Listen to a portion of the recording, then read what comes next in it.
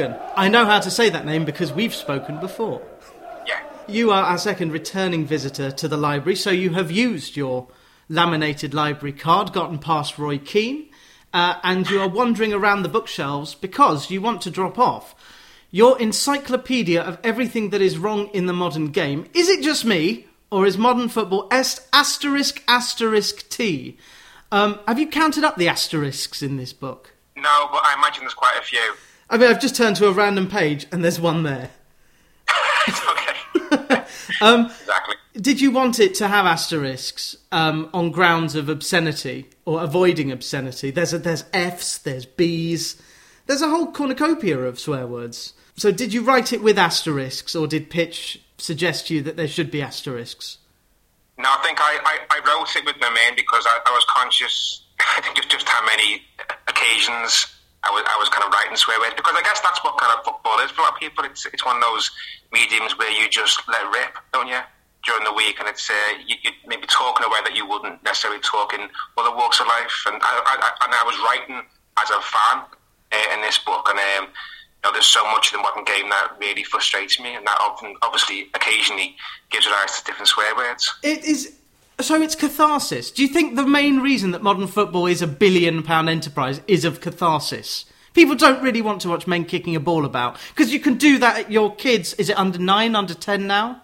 Under 12 now. Oh, well, and when it goes on, has it started again? Yeah, we're down to like a short little tournament at the end of the season. So the main season's sort of being cancelled now. We've got like a 6-7 game little run into June. So just to give them some football, really. That's superb, because I was reading the epilogue of your book, How to Run a Football Club, which came out last year. And you end with a bounce, because you put yourself in the narrative, like all great writers do, and then pull back to talk to various other people whom you've talked to throughout the book. I suppose when I was going into this book, is it just me, or is modern football shit? The answer is yes. Knowing that you actually like the game. I mean, there's a reason that Richard Foster wrote a similar book, and why Chris Sutton wrote a book called You're Better Than That. Yeah. It's because they love the game. Has your love of the game increased, decreased, or stayed the same in the last 9 months? I think it kind of increases every year. I think certainly getting involved with grassroots football has given me kind of maybe a different point of view in the game, and maybe kind of deepen my love with it. Because I've always just been primarily Everton fan.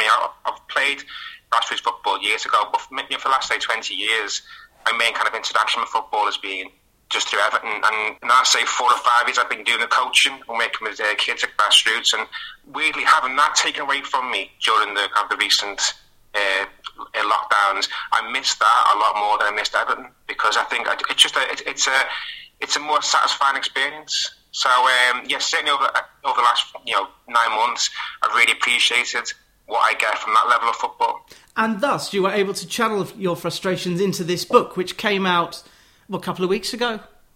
Yeah, that's right. Which is why you're back in the football live. We're talking on May the 5th, the day that the winners of Chelsea against Real Madrid, these are two clubs that wanted to break away to form a Super League, are playing effectively the Emirate state of Abu Dhabi in the final of a tournament that is being expanded into irrelevance. Are you kind of hopeful that Everton stay the 7th best team in England? Because then you won't touch the Super League or even the Champions League. It's a weird one, because I think, every fan wants kind of upward progression, but obviously for a team like Everton to do that, I think means becoming a very different club. If we do can return to the so-called elite of the game, we inevitably won't be the club we are now. I'm sure there are a lot of fans who are slightly conflicted about what that means. Obviously, you want to win trophies, that's just natural, and you want to play European football, but you don't necessarily want your club to turn into Liverpool or Man United, and what that means for kind of the relationship with the fans. So I think at the moment I was quite glad that Everton had been, a bit crap for so long, because you weren't involved in that conversation at all. What do you think Philip Carter would make of this? Because, of course, as you know, Carter was one of the people who wanted to break away, because Everton really were one of the best teams in England, in Europe, but they couldn't take part in European competition at the time. So Everton wanted to split off to form the Premier League, and that was what? Spurs, Arsenal, Man U, Everton and Derby, I think. Liverpool. Yeah. 30 years on, Everton have been overtaken by Man City, Chelsea, even Leicester to an extent. No one mentions it because they are very benevolent at Leicester. But Leicester, I would argue, are financially a bigger club than Everton. Yeah, probably at the moment. I mean, Everton might have the history in that, but we're not. City spent a lot in recent years, but we're not in those positions. I'm still not part of the conversation of kind of a Champions League or European Super League football. So it's, but I think had we maintained our position at the top, I think we'd have thought along the same lines as elite clubs do nowadays. I think we have to think that Everton are different, but we're different because of what's happened over the past 30 years. But I think if we'd still been an elite club, I think obviously we'd have been part of it. That's just the way things are. Which is probably why City and Chelsea were the first teams to withdraw from the ESL. But then why in the first place? Why use the excuse of, well, we were kind of strong-armed into it? Just say no. Yeah, I know. It's weird, and you feel like this has been a long time coming. I mean, the discussions about this kind of breakaway have been going on for 20, 25 years, and I'm held over UEFA by these big clubs as well, and kind of try and get things in return so they don't break away. So it's it's not a surprising development, and I don't really think it's necessarily over either. But I like Michael McIntyre. Yeah, I don't. And that is why that isn't a non sequitur, because in this book you say, like the Saturday night primetime career of Michael McIntyre, it's a terrible idea that won't go away. No, it won't. Oscar and Lucas. Actually, Oscar and Lucas are two players who haven't played for... those are his sons, who haven't played for Everton. The European Super League is one of the things that make modern football shit. The final victory for those who believe that football without money, not fans, is nothing. And yet you live near Brighton, where money has transformed that club. Yeah, I mean, I think a lot of people talk about, a post-1992 world of kind of being obsessed with money. Like money has never mattered in football, and obviously from the game's origins, money's always mattered. And it's always been the case that the clubs with the deepest pockets have been at the top, and they dictated kind of the way the game has gone. So, there was no football and utopia in the past of democracy and supporter ownership. It's always been about wealthy people investing in clubs, and that wealth fuels success. You just think that certainly with the European Super League, it's the sense that it's now all that matters. Really, it's not just that money does matter, but also other things are important too. It's just about money, and it's got nothing to do with the community or existing fans. But it was legacy fans, when the old kind of the fans that have been there for years, they just don't matter anymore to the people who run these clubs. And it's maybe a move to a different kind of football, one where it is literally just the bottom line that matters. I'm 33. I remember watching football when there was one night of European football a week and 2 games on Sky every weekend that were live. Am I a legacy fan? I don't know. I think you are. I think when it's legacy fans and future fans. I think future fans are like kids. I mean, kids, certainly when I'm talking to my son and his mates, they don't look at football the way that we did when we were younger. It's about superstars and superstar clubs. So they're kind of in that bracket. But equally, when they say future fans, they mean kind of future markets. China, India, places like that. So the idea of a football club being rooted in one community, like someone like Everton, where your fans are drawn from locally, and they just support that club, and they don't dilute their support amongst other brands. It's those sort of fans that these owners want to move away from. They want people who want to see lots of goals, who want to see superstar players constantly, who aren't necessarily from the community where these clubs are based. That's the kind of the markets that they are trying to appeal to, I think. So you think Everton and Farhad Moshiri's money, do you think Farhad cares about fans who watched Everton in the 1980s? I think he might say he does. Whether he really does, I don't know. I think he wants success, and he wants this club to be built up and I imagine become more valuable in the long term. I don't doubt he has some affection to Everton. I don't think you get involved and invest your time and your money if you don't have, or if you develop some affection for the club. But I don't put him in the same bracket as Bill Kenwright, Yes. Well, yes, I was going to ask if anyone's on the board, but obviously, is Ken Wright like the life president now? I don't know why he is. He's still knocking around, but he's... the former CEO, the former owner. Yeah. He just kind of... I mean, he's not... Weirdly, he's not very popular amongst the fans. I think he's seen as somebody whose kind of culture has held the club back. But I think for those of us who followed Everton in the 90s, I think we'll always recognise what he did for the club. He stepped in when nobody else wanted to, and he appointed David Moyes, who effectively, gave us a resurrection, really.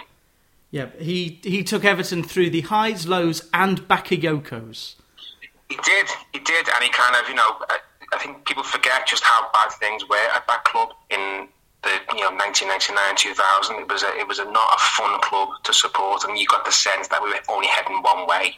And then in the space of maybe a decade, we were back playing European football again. That's Ken Wright played a massive part in that, and he's certainly an Evertonian. He certainly gets the club, but I'm not sure Machete is in the same mould. I think Everton up there, the People's Club, they're the biggest local club.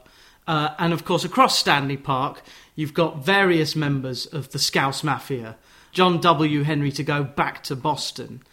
I like the fact that in this book there are subtle digs at the Red Team. The best happens when you talk about an entity who has sold its soul for access. So I imagine you don't like the Anfield rap. No, I don't. I'm not a massive fan of fantasy. I mean, fantasy, as I said in the book, when it works, it can be fantastic. But you do get the sense sometimes that they pull their punches, and whereas I can recall, I grew up with like fanzines and fanzine culture, and fanzines like Everton's one, when Skies of Grey, was it was ruthless. If the club was doing things wrong, it wouldn't hold back. It was really, it can be very kind of aggressive towards the club. And it was genuinely the voice of the fans. When you look at a lot of these fan TV channels, it's not like that. It doesn't feel like it's meant to be a fanzine in kind of visual form, but it's not. It's often kind of it's quite toadian towards a club because they want access. They want interviews with players and managers. And inevitably, if you do that, you can't be critical. Yeah. And it's I just think it's they feel more like, some of them feel more like an extension of the club, which is everything you want kind of fan medium not to be. You want it to be the kind of the voice of the fans, really. I'm looking forward to seeing what Andy Mitten has to say about all of this, because Andy reports for various big magazines with the access. I think he's the editor of, is it United Review or United We Stand, whichever? You Stand, yeah. United UWS. And obviously they've always been anti-Glazer, always been anti-Woodward. They really have to go now. And I don't know if you saw the clip of Avi Glazer being dorsepped by, irony warning, Sky Sports News. That's the moment. That's the moment that everyone has to wake up and look at who's doing the chasing as well as who's being chased. So yeah, if you're Andy Mitten and you're sitting down to write the editorial and you know that all the eyeballs are on what you say, you've got to distance yourself completely from every aspect of this regime. Well, definitely now. I mean, I think it's, as you said, this is the moment. If they ever wanted to get rid of the Glazers, it's going to happen now. With a lot of this, with kind of the kind of opposition towards the ASL and kind of the people disliking this kind of new generation of owners, if it doesn't change now, it probably never will. I mean, I suspect, a year down the line, not a lot will have changed. You might get a token fan on the board just to look good. But I mean, I think people who really want a root and branch reform of English football, this is the moment. But I suspect it'll probably just pass. And then in 5 years' time, we'll probably have a European Super League and we'll have more billionaire owners from outside our communities. That's just the way football is going, really. Two things pertaining to that. Chelsea have just announced that there are going to be 3 fan reps. When Swansea was bought out, they bought out the fan share and they almost said, to hell with you. In addition, with United, they didn't want Michael Knighton. They didn't particularly want Murdoch and B-Sky B buying them. They didn't want the Glazers. Let's say, I don't know, Iran. Because Abu Dhabi's got one, Qatar's got one. Bahrain, the Emir of Sultan of Bahrain is going to buy Man United. They're not brilliant at human rights.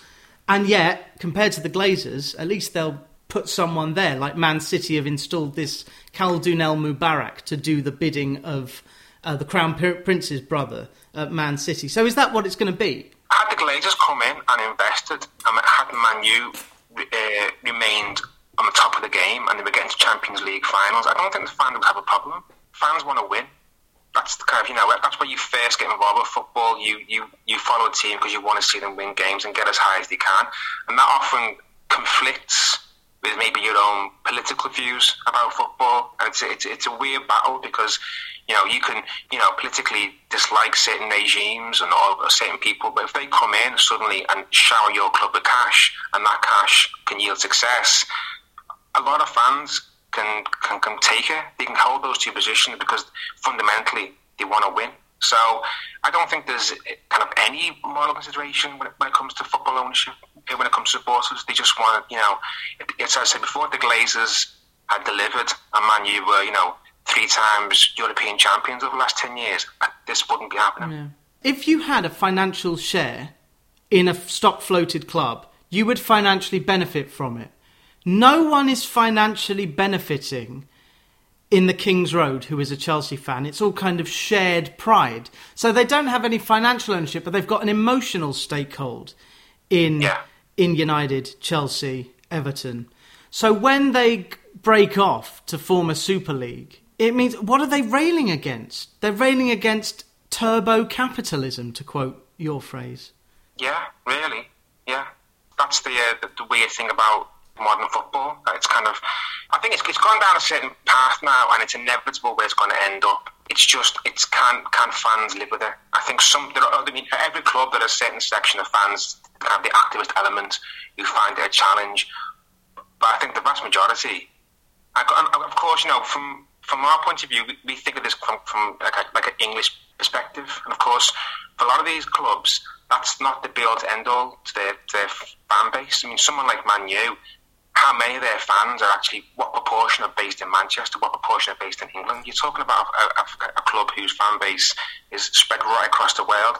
I would imagine most of those fans couldn't give a shit about the political dimension of a European Super League or owner. They just, as I said before, they just want to win. I suspect this isn't done despite the opposition that exists amongst certain sections of fan bases.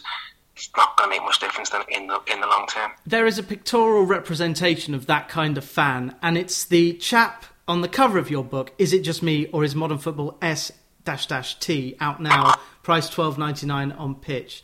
Did your brother-in-law base the fan who is holding up a half-and-half scarf on anyone in particular? No, he didn't. But I mean, he must have seen somebody with that. I think it's, I think that item of clothing is, for a certain section of football supporters, something that is truly loathed, because it goes against everything that football is meant to be, isn't it? It's kind of, you're not meant to, you're meant to go to a game and you're meant to, for those 90 minutes, loathe the opposition. Even if you can, afterwards, you can put it to one side. During the game, you do not support both teams, and equally, it's not meant to be kind of a souvenir of a day out, a scarf. It seems to kind of perfectly capture a new kind of fan who's just there for the spectacle, I guess, generally at one of the big clubs. But personally, I despise them. I think it's a terrible development. It's the demand. People wouldn't buy them if people didn't want them. Yeah, exactly. And it's obviously, football support is changing. There are people who just see it as no different to going to the cinema or going to watch theatre. You're going for the event to be entertained. And a half scarf to them makes perfect sense without being ashamed to wear one. Half scarves are one of the many things in this book that you rail against, but you make some very good points that shine like sparkling diamonds amongst the muck. Football, you say, is a commodity, which means that if you are given the choice between a team that wins stuff and Watford, you will choose Man City, and that's when City beat Watford 6-0 in a cup final. You, as a glory hunter who may also support, Dortmund, the San Jose Earthquakes and Tranmere, because they win in the fourth tier. Or are they in the third? Yeah, the fourth tier. They've done well this season. That's what you want. You're not hunting glory. You're hunting the kind of shared enthusiasm of these clubs, and then you can just drop them. Say Messi leaves Barcelona. Think of how many fans Barca are going to lose. Yeah, but I mean, for certainly amongst kids, that's how football is now seen. I think it's. When I grew up, you didn't dilute your support. You never switched teams ever, and you didn't glory hunt. You drew a line to your nearest club, and pretty much that was it. Unless maybe your family support a certain club, those two are the two main determinants of who you follow. But I know there's been research by Copper 90 who've gone into this, and the sense of spreading your support around is common amongst younger fans, and the idea that you can support not just glory hunt in this country. I mean, we've had that for years, but Liverpool fans down south and that kind of stuff. But to glory hunt on a European level, you can live in Brighton and support Barcelona, and that's fine. It's a very different way of viewing fandom, and it's something that it's alien to me. But that could just be my age. But I find it weird. I think you've got your team, and then no matter how much misery they put you through and how unenjoyable it is to watch them, that's what you do because that's your team. That isn't the sense amongst kids today. I think Brighton has as many good shops and kind of vistas as Barcelona.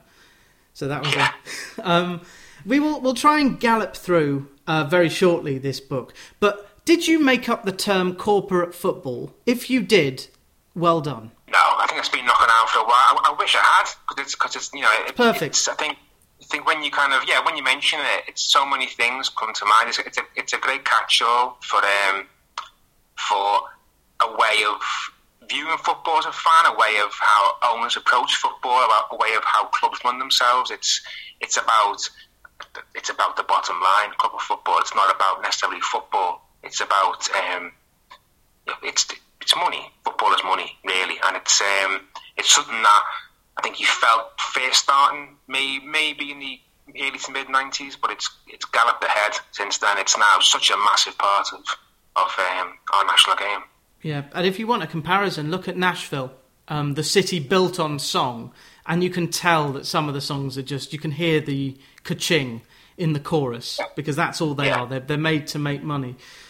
Talking of money, what is the name of the Vitality dog? Stanley. Yeah, Renato Sanchez's friend, Stanley the Dachshund.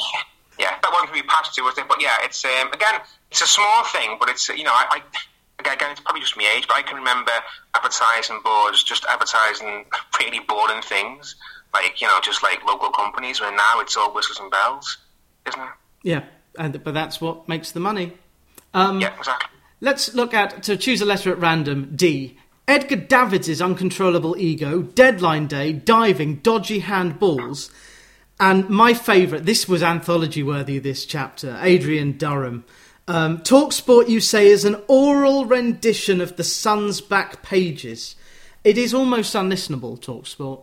Yeah, I find it difficult to kind of wonder why it really exists. Because if you want to listen to kind of radio about football, there are much better alternatives. The local BBC radio stations, when they cover football, do it well.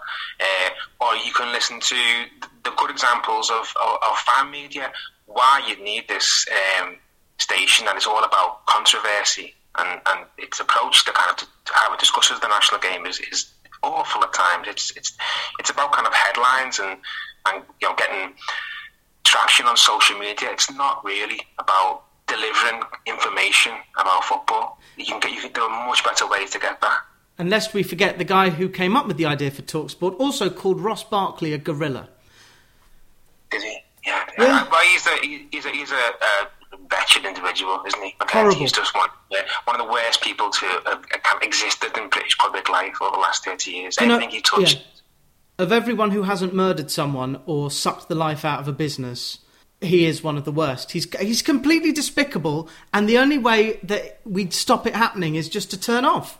Nothing is making us listen to Jim White right now go off about how money has ruined football. No, it's a ridiculous station, but it's obviously popular because it's been going for a long time. But I think it's there's certainly parts of it where they've, as I said in the book, where they've tried to move away from kind of the Mackenzie vision, but there's still too much of that in there. It has a definite Sun feel to it. Yeah. And I find it kind of, I can't really listen to it. It's just, I just think it's crap. Hopefully it's changing.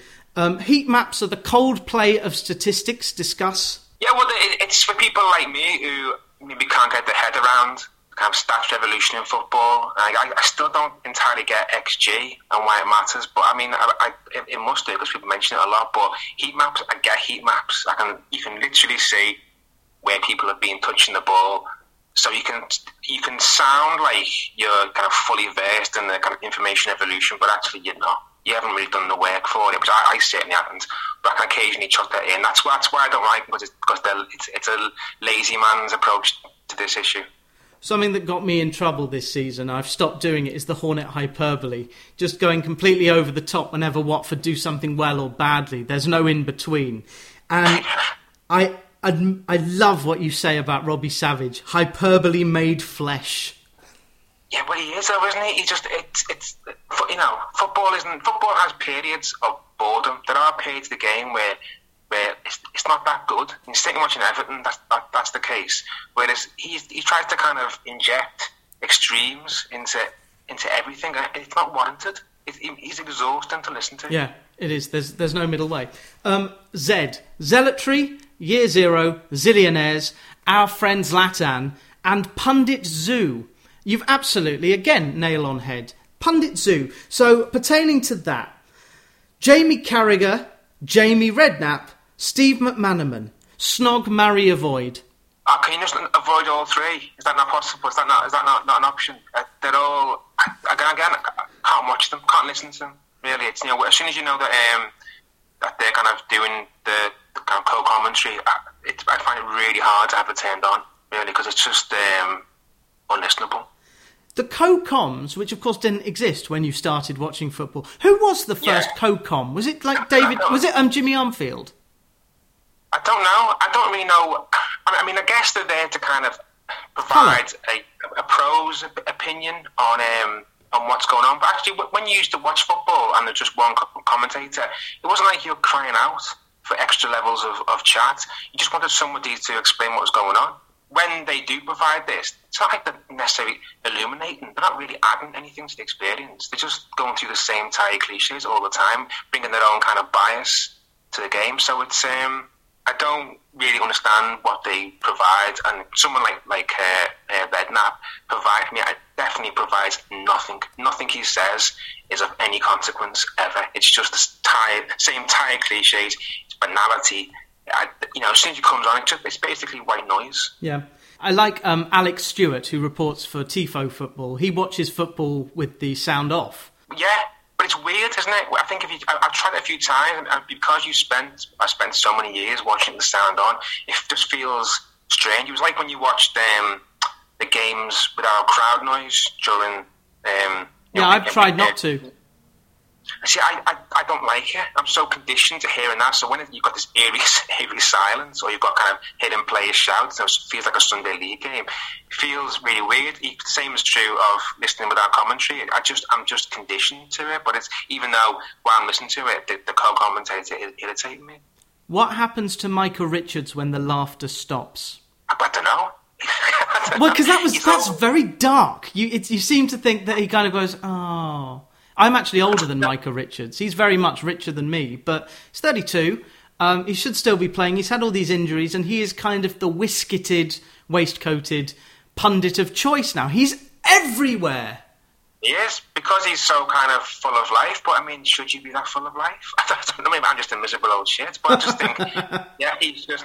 I'm suspicious of someone who's that happy. He can't be that happy. He can't live like that all the time, laughing that much. Surely there's got to be a moment where he stops. Well, I would like to see the video diary from the Euro of Micah Richards. Maybe that's something that will pop up. Will you be watching the Euro? England-Scotland, England-Croatia? No, I don't really get into England. I don't know if it's a Liverpool thing or not, but there's never really been much appetite for the national team. I think we've always felt slightly disconnected from, especially Everton, because we didn't really have any players playing for them. But I think it's, like, come World Cups and Euros, I've never been kind of part of that kind of swelling feeling for national. I just don't get it. It just doesn't click with me at all. I can't put club with a country, really.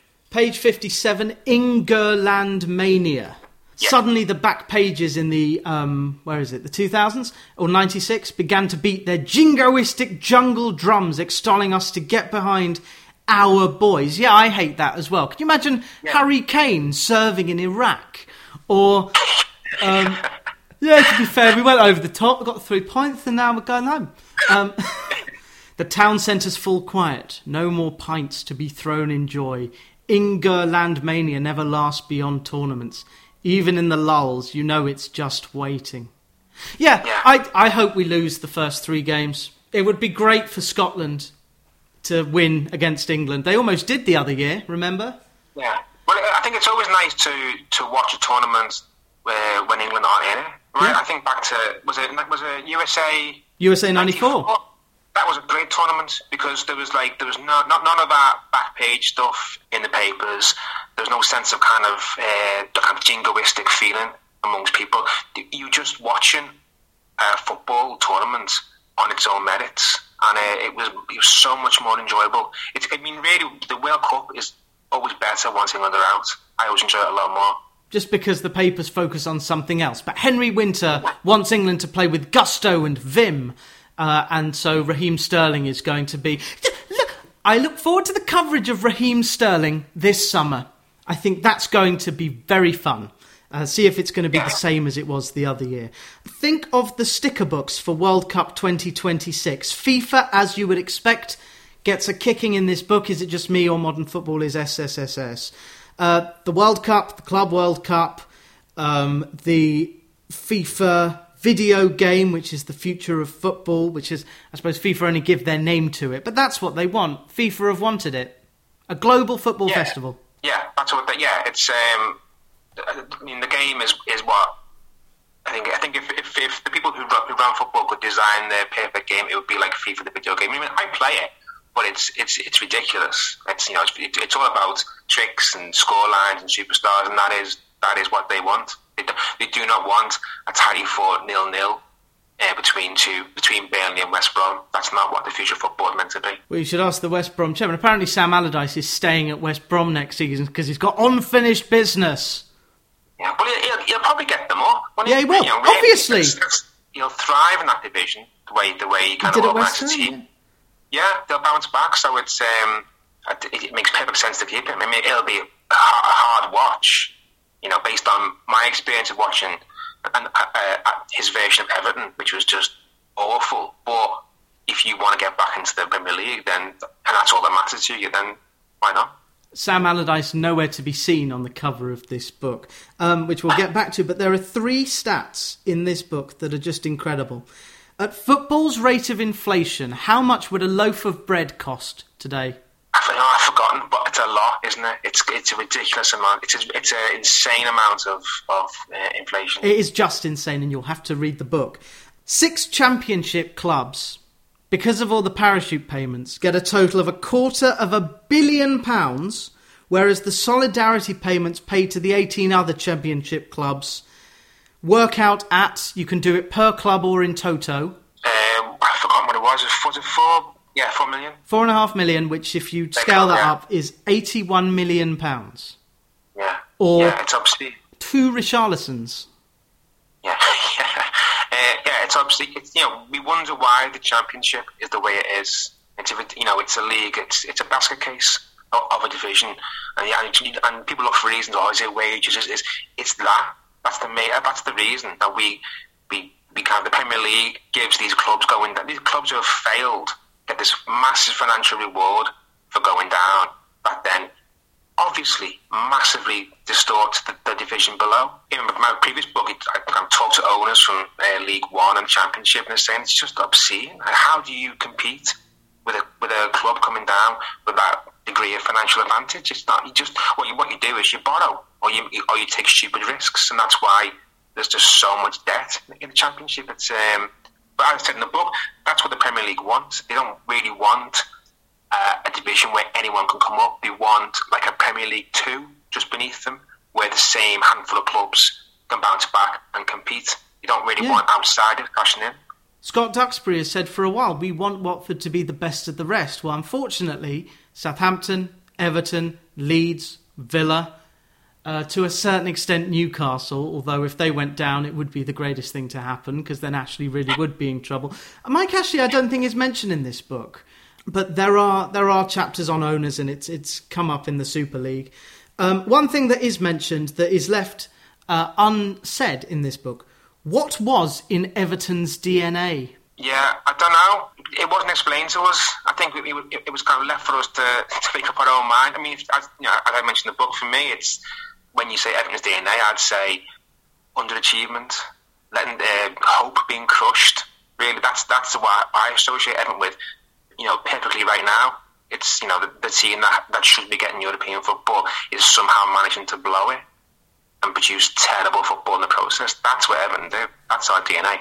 Are you looking forward to another evil summer of hope dawning, which is one of the things that make modern football shit? I mean, you can see this is the latest in recent seasons that people have begun to say, "Oh, let's bring on the summer. Let's summer of change, and everything will come good." But the past 4 or 5 seasons has been the same kind of thing trotted out. You see it all over social media. We're a big transfer window coming up. We're bringing some new players, and that make a difference. But it doesn't. It's just more of the same. We'll bring in 2 or 3 players, maybe one of them or 2 of them will be good. There'll be a few who aren't, and then we'll have a season where we all think it's going to turn a corner, and then come the last few months we'll be probably 8th, which is where we seem to just finish all the time. To me the summer's just become this again. Better link with this person, don't get him. This person comes instead.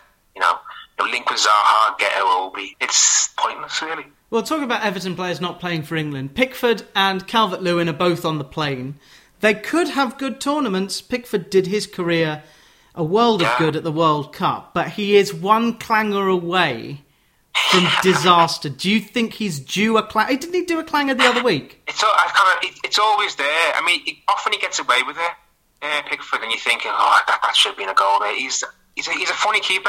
I think you're hoping that he'll grow out of it, but I get the feeling it's just part of him. He's just going to be that kind of goalkeeper. He does produce some fantastic saves, and his recent form has been excellent. But I don't fear, if he has a good tournament, I don't fear someone coming to buy him. I think most clubs would look at him and still think, he's a risk. Whereas Calvert-Lewin, if he goes away and has a really good tournament, I'd be more fearful of him leaving the club, because he's young, he's English, he's getting better season by season, he's scoring goals. I know he's had a dry spell lately, but he's scoring goals more regularly than he has done previously. If you were a big club, you'd take to be looking at him. Yeah, and ditto Richarlison. And as I mentioned this morning online, you remind us that Neymar, the show pony of football, 29 years old. I know that when I was writing that really shocked me. I thought he was 25 or something, or 26. He's coming to the end of his career. Probably he's in the last 2 or 3 years of being, probably really good. Yet he still feels like he's a child. Ugly crying, full on, almost cartoonish tears, like the kind a 3-year-old, probably brackets your 3-year-old, might knock out after you steal their ice cream. Yeah, but he does. He cries like he's still a child. I mean, it's weird enough to see footballers crying, but crying that much like that, it's for a man who's pushing 30, it's really strange. The figure of modern football, which is shit,